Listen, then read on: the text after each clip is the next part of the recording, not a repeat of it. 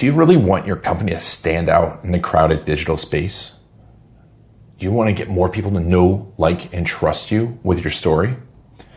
Authentic Web Video Marketing Agency can help you to collect those stories, the stories that sell, connect the stories to the situation, produce the videos that you need in each of the situations, and then use the latest techniques, including video ads, retargeting, and email to deliver those video stories.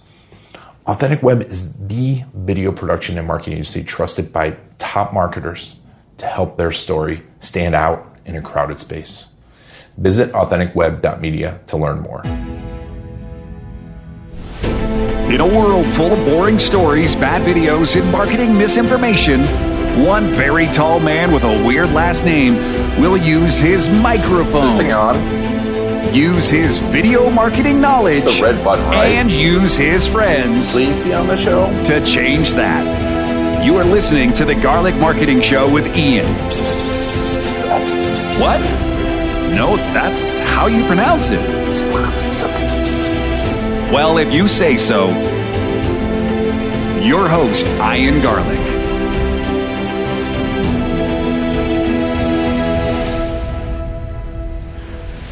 Welcome to the Garlic Marketing Show. Ian Garlic here, and today we're going to talk about storytelling.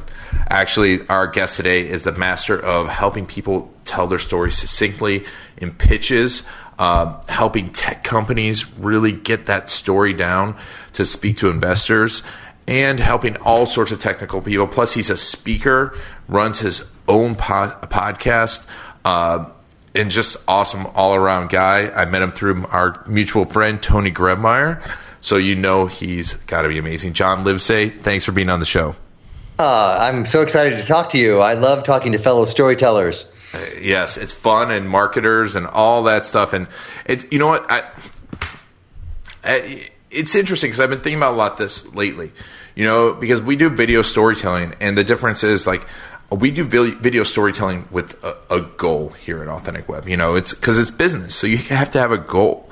And there's a lot of storytellers out there where it's an emotional, and maybe it's like, hey, we're going to teach a lesson, or it's an emotional ride. But you and I, we do storytelling for business, really to help people have some sort of business goal. And how do you feel that's different than just storytelling? Well, storytelling, if you go to the movies, for example, it's all about let's escape, right? Let's go on a journey. Let's be inspired. Let's be scared. Let's be entertained. But storytelling with business ideally still does all three of those things: inspires, entertains, and informs. But there's a way of doing it that pulls people in. The old way of pitching for business is selling yourself and pushing your message out. Commercials are basically a push way of communicating. Here's an interruption in your show. Here's an ad in a magazine, whatever it is. It's a push message. Storytelling pulls people in because it goes from left brain to right brain. If I say I'm going to try and sell you something now, you get your analytical brain on and you cross your arms and you think, all right, I'm going to start analyzing numbers. But if I say, let me tell you a story, my arms open up, I'm going to relax. Maybe you'll even entertain me in this story, but I certainly don't feel defensive. And storytelling, the right side of our brain where imagination lives, that's where the selling occurs. So once people realize that you need to be a good storyteller to pull people in, and the biggest part is, guess what? People remember your stories, not your numbers. Yeah, it's so true. I tell people, and people talk about that. And I tell people that, it's what our brains are geared to remember. So you're called the Pitch Whisperer. You have a book, The Successful Pitch. You have a podcast about pitching. What does it take to create a compelling pitch? Well, you have to be three things. You have to be clear, you have to be concise, and you have to be compelling. So you need to hit all three of those C's. So if you confuse people or you're not clear, the confused mind always says no. That's the first thing, right? Yep. Then the concise part. When you pitch, you want to just tell people enough to get them intrigued to say, that's interesting. Tell me more. In other words, don't try to boil the ocean in your pitch. Just intrigue people enough to pull them in. And then, of course, compelling. Tell me something that my brain hasn't heard.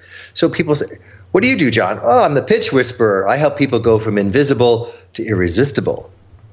What's a pitch whisperer? How do you do that? Whatever it is that I might say something that their brain, I know what a horse whisperer is, but what's a pitch whisperer? Well, a pitch whisperer, much like a horse whisperer, helps people with their confidence, right? Calm people down before they go up to pitch. But really, I help people with the 3 unspoken questions that everybody has in their head when you're pitching. And I stop. Oh. And I get permission for them to say, I want to know what those 3 questions are. And I'm like, oh, okay. So it's a conversation, right? It's not just me telling everything I know about myself and pitching. So they go, all right, well, what are the 3 questions that people have in their head? I go, yes, these are questions no one's going to ask you, but guess what? You need to address them before you're going to get a yes. Okay, I'm in. Yeah. What are they? All right. So the first one is, do I trust you? Which is a gut thing. And the handshake was shown that you don't have a weapon in your hand. It's safe to be around me. The fight or flight response kicks in instinctively. So how do I build trust? Well, eye contact, credibility, right? Okay, so once you've got some trust built in, then what? Then it moves from your gut to your heart. Oh, what's going on there? Well, I'm in business. My heart? Yes, your heart. Likability. The empathy factor. You must show empathy. Put yourself in the other person's shoes. When I work with Gensler, a big architecture design firm, they build airports. It's a 5-year project, $20 million plus dollars. They were told, we're going to pick the firm that we like the best because we've got to work with you for 5 years. So unless you have those soft skills to go with your hard skills of design, you're not going to get hired as much.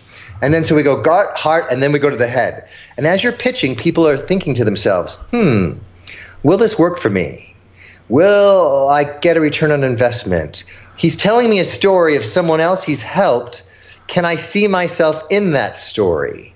So those are the things you need to talk about without directly saying, here's why I'm trustworthy. Wow. Yeah. And it's tough to do that, right? Without just blabbing on people. So how do you work through condensing that down? Well, it's speaking in sound bites, right? Like for me, I tell people a really great pitch tugs at your heartstrings so that people want to open their purse strings. So that's everything, right? It's clear, it's concise, and it's compelling, and ideally memorable. So when I work with people, I say, okay, what is it about what you do? Let's answer 2 big questions so I can pull it out. Who do you help and what problem do you solve for those people? That's your 90-second, 60-second elevator pitch. Once you get that down, and then you get permission from people to say, I'm interested, tell me more. Or even if they don't need it, maybe they know someone they can refer you to. That's how you start those elements. And then, of course, once you're invited to, quote, pitch and come in for 20, 30 minutes, whatever it is, you have to really have it down. You really strong stories of your story of why you and why now. Yes. So when you develop, who are you helping with these pitches? Because I'm immediately thinking tech companies in front of VC. When I think pitches, yes. That's what I think. Yes, that's certainly one group of people that I do help. I've gotten many startups funded through helping them with a great pitch and then introductions to the investors. So it's a 1-2 combo that's really a winning. But I also help small companies, small business owners, as well as big companies like I mentioned, Gensler, a big architecture firm. They're architects. They don't have any sales training. They don't have anybody they've never been to. They have to pitch. So any company, any size that needs to pitch to get hired, that's who I help. And most people say, oh, I don't want to have formal sales training. I'm like, forget selling, tell stories instead. Mm-hmm. It's in our DNA. We used to sit around the glow of a campfire in the caveman days telling stories, and now we sit around the glow of PowerPoints. So once I encourage them to tell stories, let me give you an example, if I may. So I was working with a team at Gensler, and I said, all right, so there's a team slide. Ironically, there's a team slide in every pitch, right? Whether you're pitching for funding, pitching to get a new customer. And I said, what's it look like? What do you say when you show this team slide? It's a bunch of pictures of people and their bios. Well, we talk about I've been here 10 years. This is what I do. And I said, all right, we're going to craft a little story, 30 seconds, maybe a minute, on each of you that's going to be memorable, clear, concise, all the three things. So I had them do a little homework of your story of origin, which is a great way to start for everybody. What made you become an architect? And more importantly, why do you like working at Gensler? And so one guy said, I played with Legos when I was a kid. And that inspired me to become an architect. And now I'm an architect. I play with my son who's 11. I still play with Legos. So that's endearing. It's heartwarming. They're like, got it. And he goes, and this person on my team, her name is Sue. And she says, hi, I used to be in the Israeli army before I came to Gensler. And what I worked with her on that was I take my focus and discipline from being in the Israeli army and apply it to your project to make sure it comes on time and under budget. Well, guess what? They won that account because I went through all 4 team members and they had those little snippets and handed it off story to story to story. And they're like, those people at Gensler they get us and we want to work with them. That's awesome. I love that because, and I tell people all the time too, it's like, we're not just, as a business, we're not just one story, right? We are a collection of stories. And I love how you got that all together. That's really neat. So when you go forward with these pitches, I mean, are you adapting them over and over? You have one universal one. Tell me how once you go further out into the world, you take this pitch and now you have to use it in marketing. How do you do that? Well, every pitch is customized. So in the case of, again, Gensler, if they're going to show examples of their work for other law firms, I'll say, all right, we need a story here, not just the picture. So we do a whole in-depth dive as to, what was it like before the design? What was it like after the design? Did the productivity go up? All those kinds of things. But again, it's that heartwarming story we're looking for to make that story memorable. So they said, when we were giving the staff the tour of the newly designed offices, they had been working, especially the assistants, in a dark hallway. They didn't have any windows. The only windows were for the lawyers. And we opened all that up, and they had windows. And one of the assistants, her eyes filled up with tears because she's like, oh, my God, I'm going to be able to see the sun during the day now when I'm working. So that's the kind of story that shows that these employees are going to be more engaged, more loyal, more motivated through design. And that's how I customize a story for each pitch that I work on. Awesome. So, how did you go about finding? And because you're obviously awesome at this, and it's a supreme talent. How did you go about finding? Get to this path of becoming the pitch whisperer? Well, I was at Condé Nast, which publishes GQ and Wired and Vanity Fair, several magazines, and I sold advertising for them across print, digital, and video. They created video content, and I would sell video pre-roll as a new way to get additional sources of income. And one of the things I did for them in my corporate position, packaging all these brands across all these platforms, was to look for startups that they could help monetize the brand. So Condé Nast's challenge was nobody was clicking on the static banner ads on their websites, and they were in danger of losing their digital revenue because the advertisers said, we'll spend money for branding on print, but we're not going to spend it on digital. We want to sell some stuff and see an ROI. So I found a startup called Haulstars, Haul, which was a shoppable video player. And he came in and he pitched it, and he confused them with the pricing, and he talked about the features of how it all was timestamped. And they walked and they said, we're not going to use that. And I said, all right, let me work with him on his pitch. And I said, look, nobody cares about the features. They only care about the problem. So we need to paint a picture. So instead of a static banner ad, it's going to be a video, a day in the life of a fashion blogger. And guess what? We're going to overlay your shoppable video player on that. So as people are watching this 2-minute video ad, that's a story, they'll be able to buy the clothes right off what the fashion blogger is talking about, because she's going to change clothes several times within the 2 minutes. That's solving the problem of nobody clicking and nobody buying. So he said, I went in, then Style.com said, great, you go with our rep and the founder and pitch this to AG Jeans. So I went into AG Jeans. They said, oh, this is exactly the kind of thing we're looking for.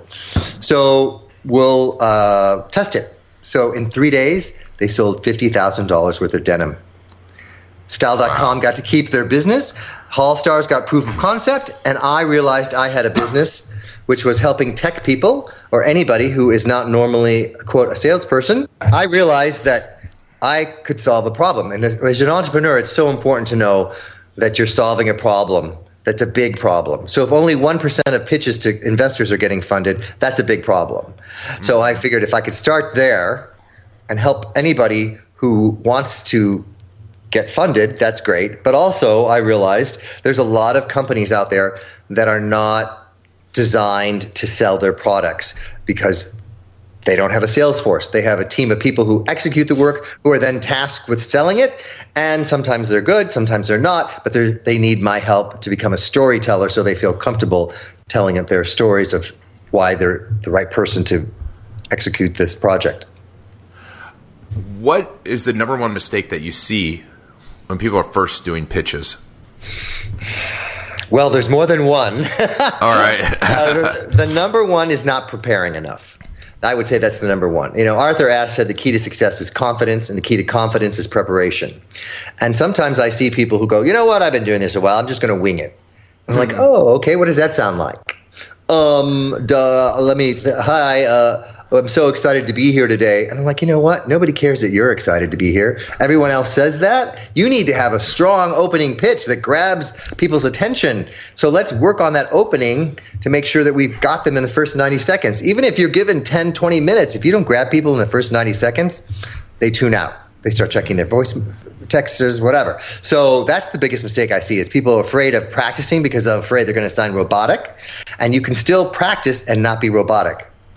Yep. Yeah. And, I had Michael Port on and we were talking about that, about practicing your speech, and you get past that point, right? Yes. Where now it's natural, just like in a play, an actor, great actors get past that point of robotics. That's interesting. That's very interesting. What else in crafting your pitches? Where do you see the biggest mistake and to remedy that? How do you remedy that? Sure. The other big mistake I see is people either trashing their competition or ignoring their competition. And so one extreme or the other is not good, right? Let's not pretend there's not an elephant in the room when there's an elephant in the room. We all know they have choices. So you need to address the fact of what makes you unique. And the best way to do that, of course, is through a story. We were up for a big account. It was between us and another firm. And we were fortunate enough to win the business. See the choice of words there? We were fortunate enough. We were privileged to win. It was an honor to win. You need to stay humble and confident at the same time. And what that client told us was the 3 reasons they picked us were we listened, they liked us and trusted us, and we had the experience that they knew if there was a problem that came up, we could have the resources to solve it, right? I'm just making those things up. But having that kind of thing is a clear way to distinguish you from a competitor so that you're not seen as a commodity. So good. So, how else then, once we get the pitch for the business, how else are you using these pitches? Let's talk a little bit about that, because you were telling me a little about how you even use it to win back old business. Yes. Well, what I find is after clients typically have me come in and give a keynote and possibly a workshop and then work with them on winning more business, they have this cold case of files of clients that they've lost for whatever reason. A competitor took it. Maybe they made a mistake. Whatever it is. Attrition in general. There was some turnover, personalities, etc. And they said, everybody has them. We have this list of clients we lost, and nobody knows how to win them back. So when I was working with a client that had lost somebody, I said, well, what are your thoughts? They told you they were mad because you didn't deliver something you promised, and you're going to be in the penalty box for a year. And now, granted, this was a relationship they had for over 10 years. So it was devastating, and revenue-wise and emotionally.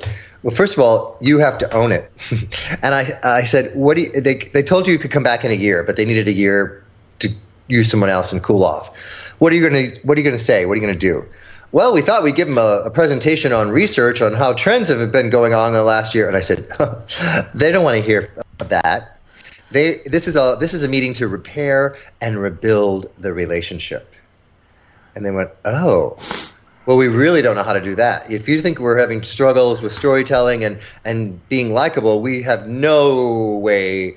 We don't have a roadmap. And I said, it's so interesting because in the medical field, they have an M&M, when someone dies, right? It's a mortality and morbidity thing. And they have a no blame game environment where they just learn what went wrong, what went right, what can we do to fix it, make sure it doesn't happen again. I said, unless you put in some kind of system to make sure that kind of mistake doesn't happen again, don't even try to win them back. But if you have that in place and are confident with that, it first starts with an apology, asking open-ended questions. What did we do wrong, or what did we do when we really lost your confidence? Where did we not hear you? What was the mistake we made that we could have done better, so that going forward, if we ever have the potential to work together, we could not make that mistake? And let the person feel heard. People have to feel like you've heard them before they want to hear from you. And you have to clear the air before you start talking about any kind of future together. In one scenario, John Deere had lost an account, and the person there said to the person that was the decision maker, would it help if the president of our company called you personally, not the other president of your company, but you, and apologized? Would that begin to open the door? And they said yes. And that was how John Deere was able to start winning back a client. So you have to get upper management involved, and it's not about going over somebody's head, but get upper management to speak to the person who's mad. So there's a whole process. I give a whole talk on that and a whole procedure. But I've been able to win back accounts for myself when I was at Condé Nast. That's how I was able to win Salesperson of the Year. And then I've been able to help my clients win back their accounts. Especially if 20% of your clients are giving you 80% of your revenue, and one of those 20%ers with all that high revenue goes away, it's a big dent on the bottom line. So to figure out a strategy on how to win them back is really something that people are looking for. It's a huge, it's a benefit because it's so hard to acquire a lead. Yeah. But also you're improving your business too, right? And we all know that too. It's as long as you haven't broken trust. Like if we did something wrong that wasn't like a violation of trust, it's like a relationship. When you break up and you come back, it's like it's even stronger. It's even a better relationship, and you're more involved. Only if you're willing to show your vulnerability. Yes. And you have to say things like, you know what, is it me? Because I'll fire myself and give you somebody else at my company to work with you. If it's a personality thing about me, don't not work with my company because of me, right? Unless you're a solopreneur. But, if it's a big company, things like that, right? But, just sometimes being willing to say, look, I messed up. I'm sorry. I own it. Here's what I'm going to do to make sure it doesn't happen again. What would it take? And what's ironic about all this is, much like relationships, you change, you get a new relationship, and you think, maybe that previous relationship wasn't as bad as I thought it was. This new one's not any better. They still do X, Y, and Z, right? Whatever it is in personal life or business, that person still has bad breath in the morning or whatever it is, right? But sometimes, but the client themselves may, quote, miss you and not know how to come back. Right, so everyone's ego has to be dialed down, and you have to woo them back versus them. They're not going to pick up the phone and go, you know what, we've forgiven you. We don't like this new vendor. Come back. That doesn't happen very much. Yeah, that doesn't happen very much at all. That's great. That is awesome, and it's huge advice. So when you tell stories, and now tell me a little bit about how you made it now into a speaking. You do a lot of speaking. You've been on TV. How have you moved up, and how have you had that success in marketing yourself? Well, this is part of the joy of hosting a podcast, as you know. Not only do you get to interview really interesting people, and I've learned something from every guest of mine, but I repurposed my content, and I have a feeling that you're big on that too. So once you have a podcast and you have all these episodes, I took 10 of my favorite episodes, and it was challenging to pick, and I asked my guests if they would be willing to let me put their transcripts from their show in my book, and all of them said yes. And they all have big social media followings. So I took that and re-edited it and made it the Successful Pitch book, conversations on going from invisible to investable. And it was really a sense of giving people who read the book, you're eavesdropping in on these conversations. So I took my podcast, repurposed it into a book, and then from there, I was able to pitch myself as the expert on how to get what you want. And it's like how to ask for what you want and get a yes, right? So that's a broader topic than just the successful pitch. And it gets it out of your mindset, oh, it's just pitching for money. But everyone wants to know how to ask for what you want and get a yes, whether it's a date, a job, get hired, promoted, a new client, whatever. So I have been on daytime talk shows and the news on, well, you know what? We all want more confidence. We all want to learn how to do it. So one of the questions somebody asked me on television was, well, how does someone get a job? What tips do you have for that? Because we have a lot of viewers out there looking for jobs. And I said, well, at the end of an interview, typically they'll say to you, do you have any questions? And I was coaching someone once, and they said, well, I'd probably ask, it was a millennial, sorry, how much vacation do I get and what are my benefits, right? And I said, that's the wrong question. Here's a better question. What would it look like if I was to exceed your expectations? And the host of the TV show said, oh my God, that's brilliant. I said, well, that's what the employer thought too. And they hired the guy on the spot because no one had asked that kind of question that shows empathy. It shows the ability that you're going to work above and beyond, and you're thinking about what's important for the company, not yourself. So that was a 4-minute segment, boom. And of course, now I have a TV sizzle reel, and that, so podcast, book, television appearances, that's my recipe for getting booked as a speaker, because they can watch not just most people as a speaker have sizzle reel of yourself speaking in an audience, and that's great, but very few have a sizzle reel of you on TV talking about your topic, and it helps them get their audience excited. Oh, we've got so-and-so who's on television as the expert on how to get a yes, and that's what we're all about on this workshop retreat with client relationships. Yes. You got me to say yes.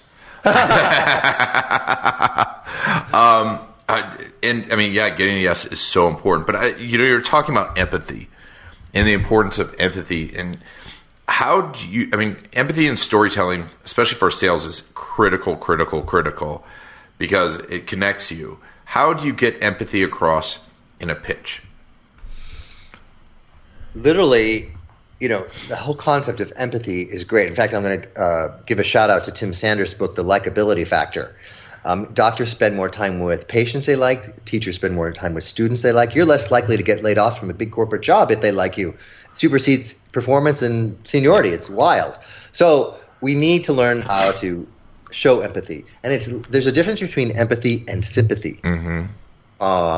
So I say it starts from the very beginning. So when I'm coaching a team to go in to pitch, and it's, when I was at Condé Nast, it was one rep after another. And oftentimes in the design world, when they go pitch, their competitors at noon, they're on at 1, and somebody else is on at 2. So you run into each other in the lobby, literally, right? And so the client's sitting there hearing pitch after pitch. Well, it starts from the moment you leave your home. You have to have the right mindset. And I say you need to start showing empathy for the receptionist. And I have the team start saying things like, imagine that there's 3 phone lines ringing, there's a FedEx guy, and that your competitors are leaving and you're walking in the door. There's a lot of ways to handle that situation. You could say, hey, we got a 2 o'clock, and be rude. Or you could say, oh, I'm sorry to bother you, but we have a 2 o'clock. That's sympathy a little bit. I'm sorry. But the real tick is, you know what? You must feel like an air traffic controller today. All these phones and people here. Whenever you have a second, let me know. And she's like, oh, I kind of do feel like an air traffic controller. And then she's like, thanks. And then and then you do your pitch. You're leaving. You say goodbye. You go down the elevator, and the client turns to the receptionist, and the receptionist says, hey, you know what? I really like those people from Gensler. And he's like, oh, good to know. Yep. So that's even before you get in the room, showing empathy. Yeah, and that's so important for priming the pitch, right? Mm-hmm. Yes. And that's something. So I had Paul Zak on just this last episode, and he really talks about empathy, and he does all this neuroscience research and studied cortisol and oxytocin levels and that. But we got a little into framing and getting that set up. And so, when you're talking about pitches, how much are you working also on the framing aspect of it, getting it set up? Because every situation is going to be a little bit different, right? Mm-hmm. Well, it's the framing part, especially as it relates to the team, that I tell everybody your most important slide on your pitch deck is your team slide. Because investors literally tell me, we're investing in the jockey, not the horse. The jockey's the team and the horse is the idea. So the horse is your design if you're an architect. It's the team. So you need to frame it up. So an example of that would be, here's my story of why I love working at Gensler. I played with Legos, and I can't wait for you to listen to my colleague Sue. She is the best in the business, and that's why we handpicked her to be on this team to work for you. So you edify your team. That's the frame. So you've already introduced them as an expert, handpicked. It's not some random assignment. We pick the best of the best to work for you if we get hired, so that people automatically are preceded to say, well, anything out of her mouth is going to be good then, right?